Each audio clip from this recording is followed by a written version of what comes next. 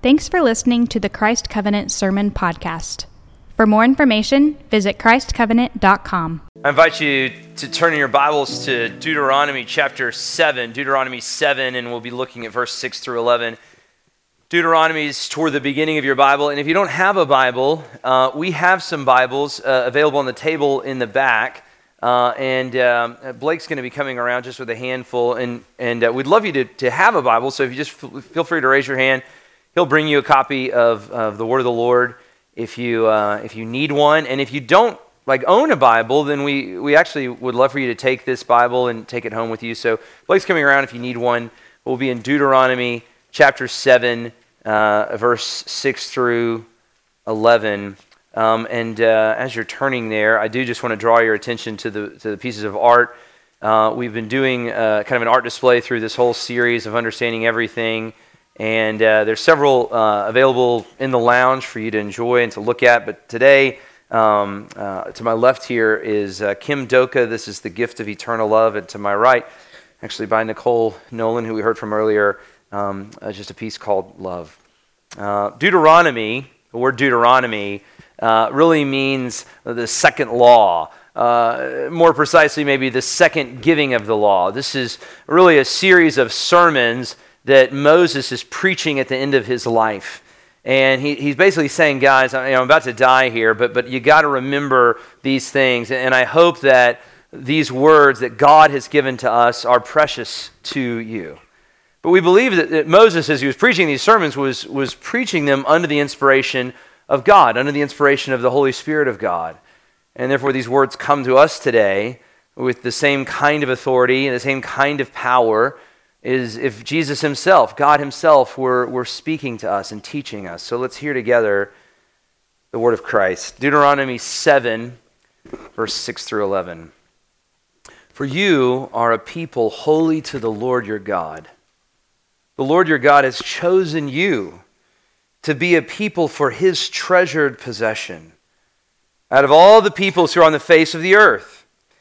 It was not because you were more in number than any other people that the Lord has set his love on you and chose you. For you the fewest of all the peoples. But it is because the Lord loves you and is keeping the oath that he swore to your fathers, that the Lord has brought you out of the mighty hand and redeemed you from the house of slavery, from the hand of Pharaoh, the king of Egypt. Know therefore that the Lord your God is God, the faithful God, who keeps covenant and steadfast love with those who love him and keeps his commandments to 1,000 generations, and repays to their face those who hate him by destroying them. He will not be slack with the one who hates him. He will repay him to his face. You shall therefore be careful to do the commandments and statutes and the rules that I command you today. This is the word of the Lord. Well, on my 30th birthday, January 26th, 2012, I went with my wife to Newton General Hospital, as it was called at the time. Now it is part of the Piedmont Empire. But I went to Newton General Hospital, and that day, my 30th birthday, she gave birth to the most beautiful and wonderful, precious girl that I had ever seen. And Imriana, our daughter, was born that day. And nothing could have prepared me for that moment. I mean, I changed in that one moment. Have you ever seen How the Grinch Stole Christmas? And you know the scene like at the end when the Grinch, whose heart was 2 sizes too small, when he hears the people singing, it says his heart grew 3 sizes that day. It breaks the, Dr. Seuss heart monitor thing that they have. And I think the same thing happened to my heart. Literally, I feel like my heart grew. I feel like my capacity to love grew in this one moment of seeing my firstborn child. It was an unbelievable moment of my life that obviously I'll never forget, and I'm not unique in that. Anyone that's a parent here gets this, and you've experienced this thing. You don't expect it coming. It hits you so hard, at least it did for me. Nothing could have prepared me for it. It hit me so hard to just love this child so deeply. and so much. I understood something that day. I understood in a whole new way what covenantal love was, and really my whole perspective in understanding love changed. Well, if you've been with us for the past several weeks, we've been in this series that we mentioned earlier called Understanding Everything.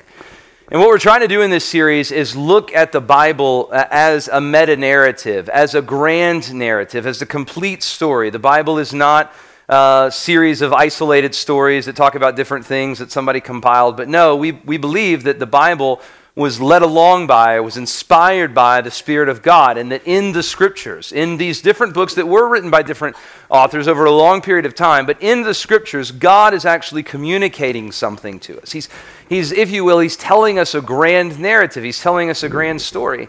And that through this story, we believe, you can understand everything. Now, we're not saying that we believe that all human facts are in the Bible. We're saying that when you understand what the Bible is communicating, and the story particularly that the Bible is telling, that through that story, through that narrative lens, through that biblical lens, you can understand all facts rightly, correctly, as God designed them to be understood. Through this framework, you can understand everything. So if you're here 2 weeks ago, we talked about just the essence of being, that there is, that all things that God has made, He has made, and that His purpose in creation was to display Himself, that all of creation is an overflow of Himself. It's an overflow of His character, of His nature. And God wants to not only display Himself in the things that He's made, but He also wants us to enjoy it. He's inviting us into the dance, as I said a few weeks ago. He wants us to participate in the glory of His creation, in the movement of His creation, and to enjoy perfect union and perfect love with Him. But of course, if you're here last week, we looked at, okay, in light of that, how do we experience all this pain and loss and evil? And we looked at the origin of that and this moment in time where for the first time ever, humanity stepped outside of God's order. He stepped outside of the dance, outside of the rhythm that God had designed. We disobeyed the law of God.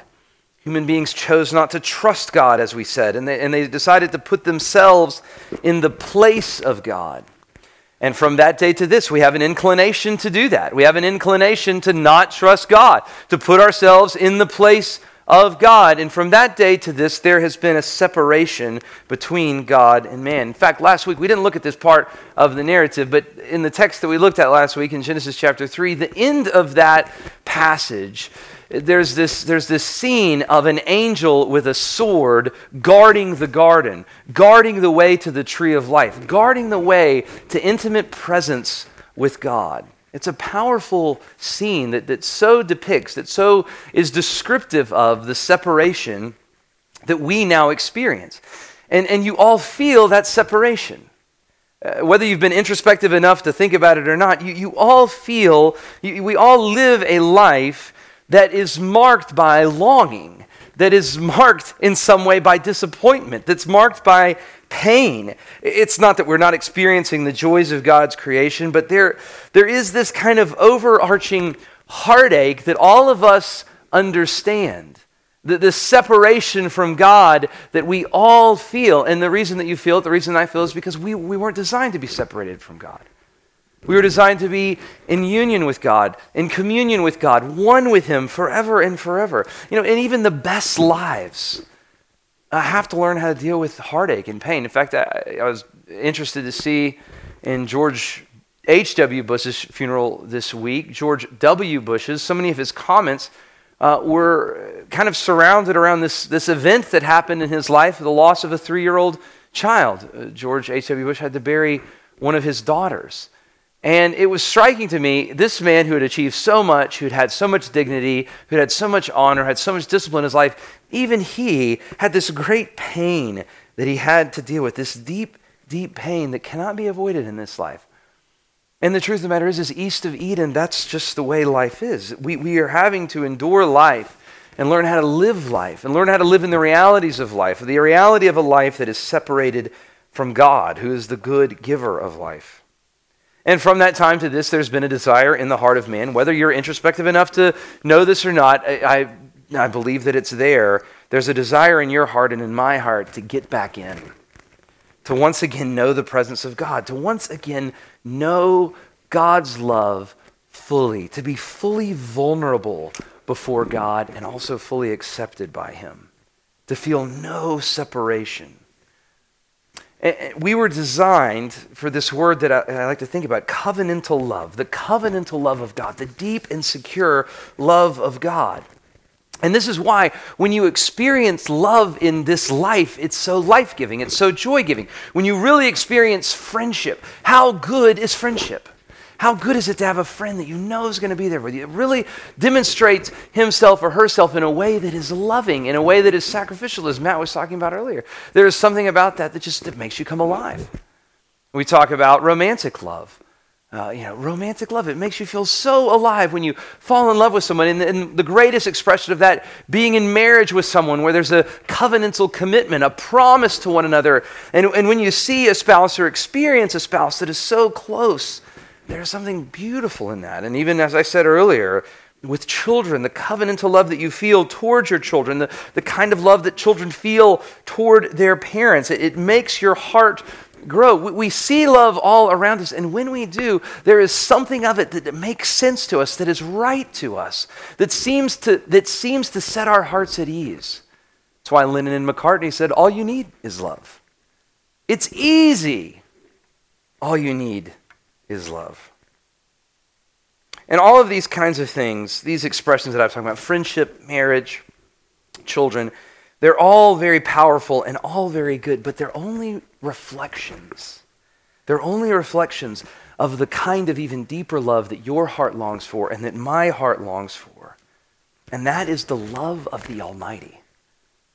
The love of God himself, who's at the very center of the universe. And to help us understand that, this passage is incredibly enlightening.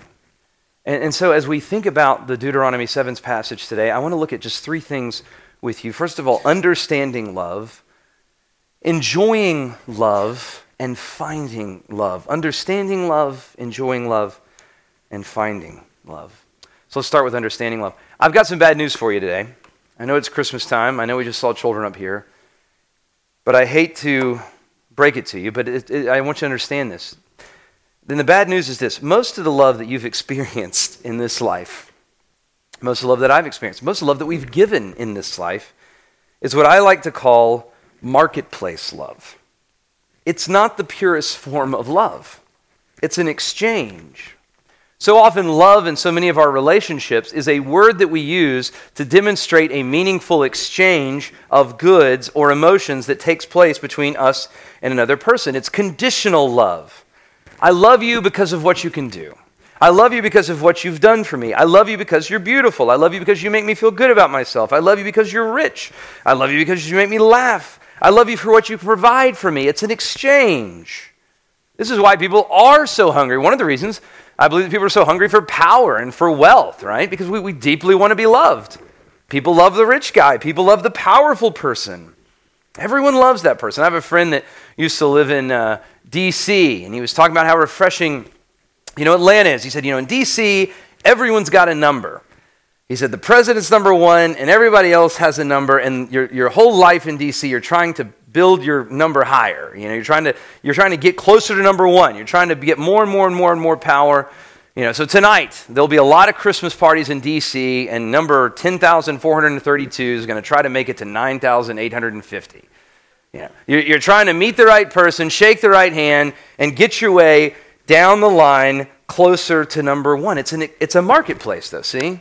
It's an exchange. It's marketplace love, and it's exchange of power. It's not genuine. Now, of course, we can think about that here in Atlanta and be so proud of ourselves and say, well, we're not like that. We're genuine in our relationships. But there's something about that that's familiar to you, isn't there? There's something about that seems to be something that you've experienced. This exchange. I love this person because of that. I love this person because of this. I love my wife because she's beautiful. Well, what happens when she becomes less beautiful? I love my husband because he provides so well for us. Well, what happens when he loses his job? In fact, when I do marriage counseling and I meet a couple that is thinking they need a divorce or pursuing a divorce, or particularly talk to one individual, I always hear the refrain, he just didn't hold up his end of the, y'all know the words. He just didn't do his deal. He just didn't hold up his side of the deal.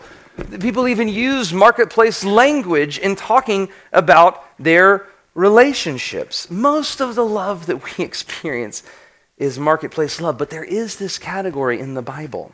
It's different. It's a category that's not based on an exchange. It's a category that I want to refer to today as covenantal love. Now, this is the kind of love that we're supposed to have with one another, particularly the Christians, the kind of love that we're supposed to have with our spouses, the kind of love that we're supposed to have with your children. And I think maybe we experience most purely with our children. I mean, there I was holding this helpless child that could do nothing for me, right? I mean, there's no good that Imriana could have given me in that moment, and yet I loved her. For some reason with our children, covenantal love makes sense to me. And this is more like the love that God is describing here. Look at verse 6 with me again. It says, "For you are a people holy to the Lord your God. The Lord has chosen you to be a people for his treasured possession." You hear the language there? Out of all the peoples of the face of the earth. So don't be confused here. This is not universalism. God is saying, you, Israel, you are my possession, despite all these other people. And if you want any more context on this, just read the previous 5 verses. It was not because you were more in number than the other people that the Lord has set his love on you and chosen you, for you were the fewest of all the people. But it is because the Lord your God loves you and is keeping the oath that he swore to your fathers, that he's brought you out of with a mighty hand and redeemed you from the house of slavery, from the hand of Pharaoh, king of Egypt. Why does God love Israel? Why did God save them and destroy Egypt? Why did God love Israel so much? Was it because Israel was so powerful? Well, no, it says in the text here, I didn't love you. You weren't powerful. Guys, reminding them, guys, it's not because you're strong. It's not because there's anything special about you. Was it because Israel was so obedient, right? Israel must have been the most obedient. It has to be something. In fact, I kind of grew up in a context that we all want love to be conditional. We're used to conditional love. And so I kind of grew up in a context that I remember thinking as a child, oh, well, God loved Israel because they were more obedient than these other nations. But then I read the Bible. And I was like, no, that's not why Israel is not more obedient. They're certainly not more righteous than these other people. Or maybe you grew up in a different context that is more universal. Just look at it. God's just, his love is being expressed toward everyone equally. But that's not, again, read the previous 5 verses where God talks about Israel destroying the nations that are not his covenantal people. Certainly not what the Bible is saying. No, this is talking about a special love that God has for Israel. They are his chosen possession. They are his treasure. Why? And you know why? You know what the answer that the passage gives us here? I love you. You know what it says here? The beginning of verse 8, it says, it's because I love you. I love you because I love you. I love you because I love you. It's not conditional. This is covenantal love. It's not marketplace love. All of us love in conditional ways. And you know why? Because we have needs. We all love in conditional ways because we do have needs. We do want to love people that can meet our needs. But you see, God and God alone can purely love in this unconditional way because he has no needs. What does God need from Israel? But he has chosen to love them just because he loves them. Now, for a lot of us, this is a hard thing to understand. For a lot of us, it's hard to accept that God's love is unconditional. We like the idea of unconditional love, that God might love without any conditions, but the outworking of it is hard. Why did God decide to love Israel but not the parasites or the Moabites? And you know what the answer is? I don't know. I don't know. For some reason, Abraham, the father of Israel, found favor in God's eyes. And the Bible certainly doesn't present Abraham as sinless. It is not conditional. Why was I born in Alabama? Why were many of you born in the United States where there's so much access to the gospel? So much access to the Christian message, to the message of God's pursuing love for you that you could believe. Why were so many of us born here and millions of people born in Central Asia where they have very little access to the gospel, basically zero access to the gospel? Why? Is it because we're so obedient? Did we have anything to do with us being born here? No. But I'm so glad that I was. And I'm so glad that by God's grace, I was born to a family that raised me up to know the Lord. I don't know why, but all I can be is grateful. You know, this is one of these doctrines, the doctrine of God's unconditional love that's mysterious. It's a doctrine that have had people thinking for a long time. It's the kind of doctrine that we talk about in our systematic theology classes.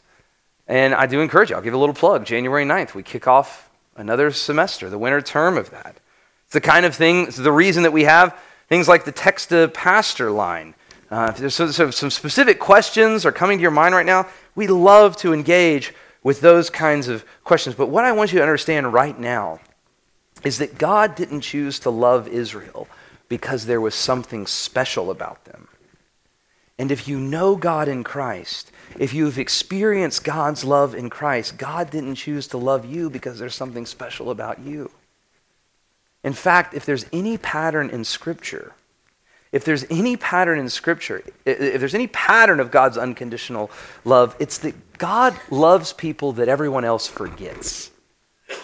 Look at the Old Testament.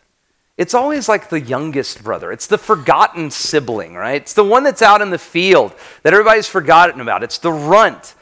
You know, if you read throughout the Bible, it's always the least. It's the least country. It's the forgotten city. You know, think about the places that were influential in Jesus' life. Bethlehem, this small little town. Nazareth, this backwoods place that, you know, could anything good come out of Nazareth? It's always the foolish thing, like Gideon and his fight against the Philistines. So ridiculous. The people of Israel marching around Jericho 7 times. It's a strange and foolish thing. This is, if there's anything that shows where God's favor is going to show up, if there's any pattern, it's the small and foolish things, not the special things. 1 Corinthians 1:27 says, God chose the foolish things of the world to confound the wise, the weak things of the world to shame the strong. In James 2:5 we read, listen, my brothers, has God not chosen those who are poor in the world to be rich in faith and heirs of the kingdom which he's promised to those who love him? The point is, if you are in Christ, if you're walking faithfully with God, then praise God. But that's not because we're special. It's because God is gracious. And in his kindness, he has loved us. This isn't marketplace love. It's covenantal love. It's the kind of love that a parent has for a child. It's not prompted. It's why the Bible uses words like adoption. Think about adoption. You apply for an adoption. What does one child do to be adopted versus another child? Nothing. But this is the child that the parent is going to display his love for. And the same thing, if you are in Christ, then God has said, I want to display my love for you. There's a lot more to be said here, but we've talked a little bit about understanding God's love, this covenantal love, this unconditional love. It is so different than anything you've ever experienced.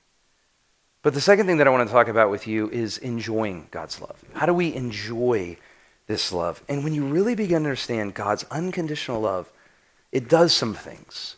And it does a lot of things. But 2 things I want to talk about with you today is it destroys 2 things and it creates 2 things. It destroys 2 things and it creates 2 things. So first of all, when you really begin to understand God's unconditional love, it destroys pride. If God loves you like this, not because you were the biggest, not because you were the best, then what do you have to be proud about? Then what do you have to boast on? As Ephesians 2 says, by grace we've been saved. This is not the result of works. It's not conditional. Therefore, no one can boast. There's no room for pride. There's an old song that says, "Not of good that I have done, nothing but the blood of Jesus." The problem with the world is self-righteousness and self-centeredness. You can pretty much sum up the problems of the world with self-righteousness and self-centeredness. And if you believe that God loves you conditionally, then there must be something that you've done to make you worthy of God's love. Something that other people haven't done, but I've done. I'm a little better. I'm a little more righteous.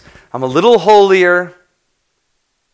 If you're trusting in your own righteousness and not in God's love, it will create in you an arrogance. This is why I said last week, some people that call themselves Christians are the worst people I know. Conditional love creates self-righteousness. It creates faith in righteous deeds and not in God and His love. And as long as you're finding identity in your righteousness and in your deeds, you'll always look down on people. You'll never be compassionate toward people. You'll always be proud of who you are. You'll always be protective of your reputation. This kind of Christianity is an attitude of I'm a good person and you are not. And this kind of Christianity does not produce love. It produces self-righteousness. And self-righteousness always says, I'm better than you. But when you really understand God's unconditional love, there is no room for pride. There is only room for humility.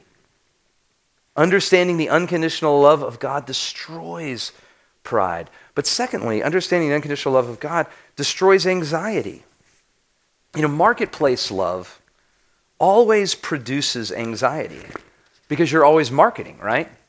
Marketplace love, you got to keep the market going. If you're only loved because of what you produce and what you do, then you've got to keep saying, well, I can do it. I can do better. I'm really worthy. You can really love me. I really am special. You can't let the market slip, right?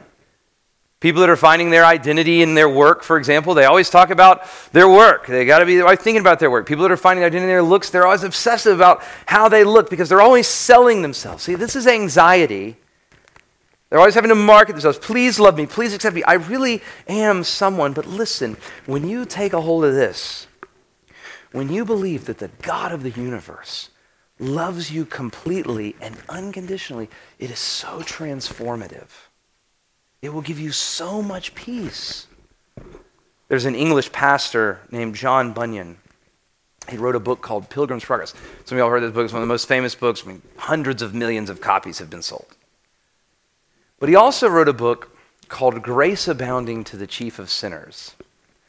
And if any of you have ever read this book, it's all about anxiety. And Bunyan, this is like Bunyan. He's a pastor, he's a Puritan. He's got the resume. But he can never find peace. He can never find peace before his fellow man. He can never find peace before God. The whole book is about this. The whole book is just his nervousness, his anxiety. He can't rest until one day it hits him. And he says, in my mind's eye, I looked up and I realized that I was not loved by God because of my righteousness, better or worse. I was loved by God because of the finished work of Jesus, who is the same yesterday, today, and forever. And then he kind of closes out the quote with this, and I love this line. It says, now did my chains fall off my legs indeed. I was loosed from my afflictions and irons. My temptations also fled away. From that time, my anxiety went away, and I went home rejoicing in the grace and love of God. God's unconditional love destroys pride. It destroys anxiety, but it also produces things. And one thing that it does produce is community.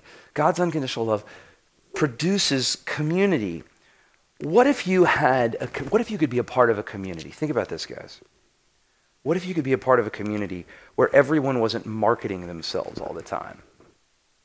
Where people weren't so consumed with status all the time?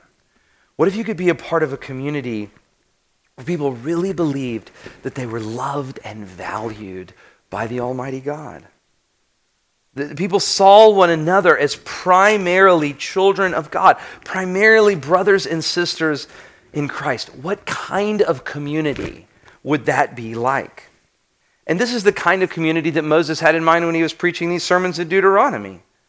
If the people of Israel would just rest in the love of God, if they would just find in their identity in a people who were loved by God unconditionally, Deuteronomy 15 says there will be no poor among you. If we could really like that, everyone's needs would be met. Acts chapter 4, it's interesting, in the early part of the church, as they're living in pure biblical community, people that have found their identity in Christ, one of the things we read in Acts 4:34 is there was not a needy person among them. Everyone was so confident in the love that God had shown them in Christ that they quit treating other people as a means to their own success, and they just loved one another. What if you built a community not based on self-promotion, but on care for one another?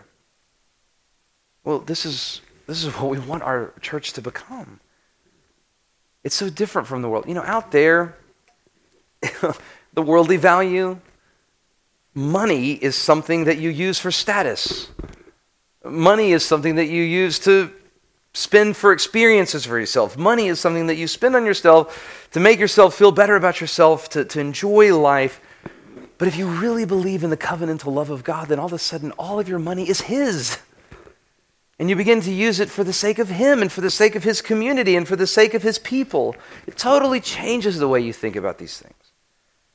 Out in the world is tribal. It's a divided world by race and class and all of these things. But if you begin to get a sense of identity not in your tribe, but in God, the Almighty, who loves you, then there wouldn't be so much division. You would already realize I have the greatest status. I don't have a need of this tribe. I'm not primarily identified with these things, with race or class or politics. We're identified as people who are loved by God. There's this beautiful song called Beneath the Cross of Jesus that I love. It says, beneath the cross of Jesus, His family is my own. Once strangers, chasing selfish dreams, now one through grace alone. How could I now dishonor the ones that you have loved? Beneath the cross of Jesus, see the children called by God. Don't you see, when you really understand God's unconditional love, it changes everything. It creates a community. And this is coincidentally one of the reasons we want you to be a part of the community. We don't want you to just come to worship service. We're glad you're here, but our goal is that you would be a part of a community where you actually experience this kind of life, where people are giving themselves to you and you to them, and you're using your gifts to serve and to love and to experience the kind of community that God's love creates, where Jesus is most alive. He always creates this kind of countercultural community that really is thy kingdom come. And that's what I said. I pray that Jesus is alive here. And that's what this would become. So lastly, understanding God's unconditional love, it destroys pride, it destroys anxiety, it creates community, but the last thing it creates is intense mission. If you really believe in the unconditional love of God, then this will compel you to intense mission. If God's love is conditional, then it only makes sense to preach or evangelize people that are pretty close to God anyway, right? So, okay, well, let's go to the people where we got the best chance to kind of get them in. People that are doing well, people that live in developed countries. But when you really understand that God's love is unconditional, that He can save anyone, that He can call anyone to Himself, not presupposed on their current condition, well, then you can have the confidence in that God through you can do anything. This is what compels people to bold mission. And I desperately want us to be a church that has confidence in this, and that God, based not on our condition, but on His love, can save anyone. I want us to be a church that believes that no one is beyond the pale of restoration, that no one is beyond redemption.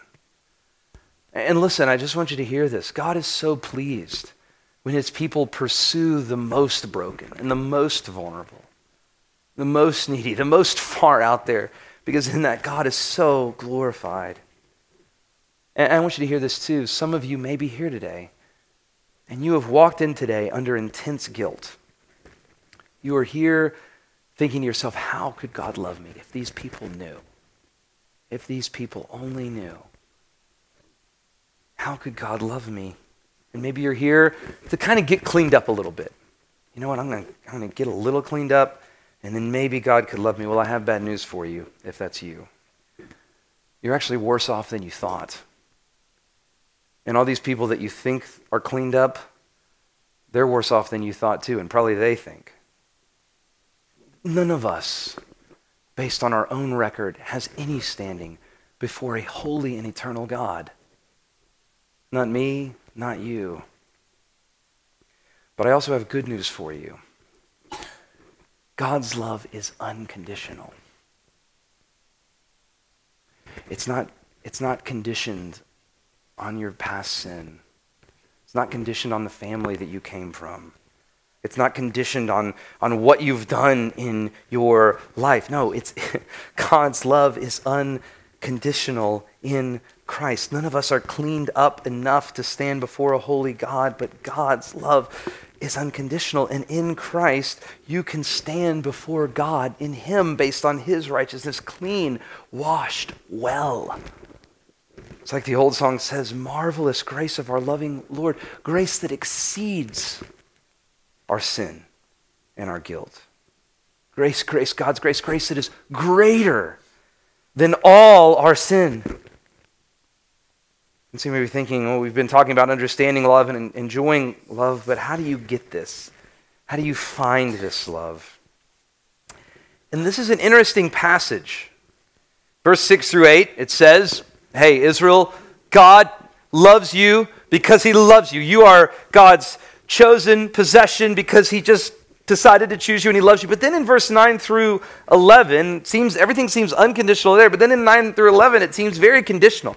Look at verse 9 with me. It says, know therefore that the Lord your God is God, faithful God, who keeps His covenant in steadfast love with those who love Him and keeps His commandments to 1,000 generations, and repays to their face those who hate Him.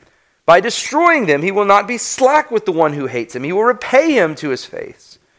You shall therefore be careful to do the commandments and statutes and the rules that I command you today. Did you catch that? First part of the passage, God is saying to Israel, I love you because I love you. Second part, it's saying, you better be careful to do everything I command you. How do you make sense of this? The first part, it seems so unconditional. I just love you because I love you. The second part, it seems so based on their obedience. And we see this actually throughout the Bible. Exodus 34, we see a passage in verse 6 and 7. And we see the same kind of passage throughout Scripture. It says, the Lord passed before him and proclaimed, the Lord is a God merciful and gracious, slow to anger and abounding in steadfast love and faithfulness, keeping steadfast love, forgiving iniquity and transgression and sin, but who will by no means clear the guilty, visiting the iniquity of the fathers on the children to the children's children, to the third and fourth generation. Now, how does that passage make sense? We see that passage over and over and over throughout the Bible. You see it in Nehemiah, in Numbers, in Psalms, at two different places, in the book of Joel. It's like this haunting refrain throughout the Old Testament. God's love will be steadfast, but He will by no means clear the guilty. How can God do this? How can God be both merciful and gracious, slow to anger, and at the same time just, not clearing the guilty? And here's how. Remember that I told you at the beginning, when Adam and Eve sinned at the end of that narrative, they had to leave the garden, and God put to guard the garden, to guard His presence, an angel with a sword. It was as if to say, in order to come back here, you either have to be perfect, which Adam and Eve, of course, were not because they had sinned, or you have to endure the sword. You have to endure the punishment for your sin. But you see, and I really want you to see this, when Jesus came to earth, He obeyed. This is why we celebrate Jesus so much. He never sinned. He was the one that was careful to keep all of the commandments that God had commanded. And He's the only one. Who has done this? Who is careful to keep all of the commandments that God has commanded? Who has fulfilled this condition? None of you, and certainly not me. Jesus is the only one who has done this. The life of Jesus is so important. We talk a lot about the birth of Jesus, and the birth of Jesus is important. People will say, why is the virgin birth so important? Why do we need to believe in the virgin birth? Well, don't you see? Of course, Jesus had to be born of a virgin. Because as we talked about last week, with that kind of big theological word I used, the seminal headship of Adam, if we were in Adam when he sinned and we inherit this sinfulness from our father, then of course our sinful nature continues down through the generations, but Jesus is not a son of Adam. He is the daughter of the woman who God said would come to crush the head of the serpent, but he's not a son of Adam who inherited our sin. He was born without sin and he never sinned. Even though he was tested. We talk a lot about the birth, but we don't talk a lot about the life of Jesus. The amazing thing about the life of Jesus is this, that Jesus was tested. He was tempted in every way, just as we are, yet he never sinned. He was always careful to meet and to fulfill the law of God. I want you to hear this. This is how it's both. This is how it's both. In order to be made right with God, you have to fill the condition. In order to get back in with God, to get back in the presence of God, there's a sword, there's a penalty that comes. In order for God to be just, he has to punish the iniquity of the fathers to the third and the fourth generation, the iniquity of all generations. And don't you see, when Jesus came to earth, he completed the test. He met all the conditions, and then he endured the suffering. He endured the iniquity. He endured the penalty. The sword of the angel came down on him. The iniquity of the fathers, the iniquity of all generations was put on him on the cross. This is how it's both. This is how God can punish the iniquity to all generations. This is how the angel guarding the garden put to death anyone that would try to enter and come near the presence of God, because our iniquity and all of our sin was punished, was crushed, was paid for by Christ on the cross. And hear this, in Christ all of the conditions were met. Jesus fulfilled all the conditions. So now in Christ, if you believe in him and look to him, then God's love for you can be unconditional. John says it this way. To all who received him, to all who believed in his name, he gave the right to become children of God, who were born not of blood, nor of the will of flesh, nor of the will of man, who were not born by any condition met, no, but of God. And if you are in Christ, and if you are looking to Christ, and trusting in Christ with your life, he met all the conditions on your behalf. So whoever you are, wherever you're coming from, you can stand before God forgiven, clean. And it's as if God is saying to you in Christ, in the same way that I did to my daughter Imriana, who could offer me nothing, who could do nothing for me, but I still said to her, I love you because I love you. I love you because you're mine. And if you're in Christ, God can look at you and say, I love you because you're mine. I love you because I love you. In Christ, the conditions have been met, and God extends his love to you today unconditionally. Will you look to Jesus? Will you look to Jesus and find this love that exceeds our sin and our guilt, that is greater than all our sin? Let's pray. Father, I ask today that these words would penetrate our hearts and that we would leave today the kind of people confident in the unconditional love that you have shown us in Jesus. What song and dance could we do to merit the grace that you have shown us in sending your own Son to die in our place? And the answer is none. But Lord, you have done this. And as that song says, this grace is freely bestowed on all who believe. And so, Lord, I pray that today you'd give us the faith to believe, to look to Jesus, and to find faith and life and love in him. And I pray all this in Jesus' name. Amen. Thanks for listening to the Christ Covenant Sermon Podcast. If you have any prayer needs, questions, or comments about the sermon, we would love to hear from you. So please text us at 678-951-9041, or feel free to email Jason at jason@christcovenant.com.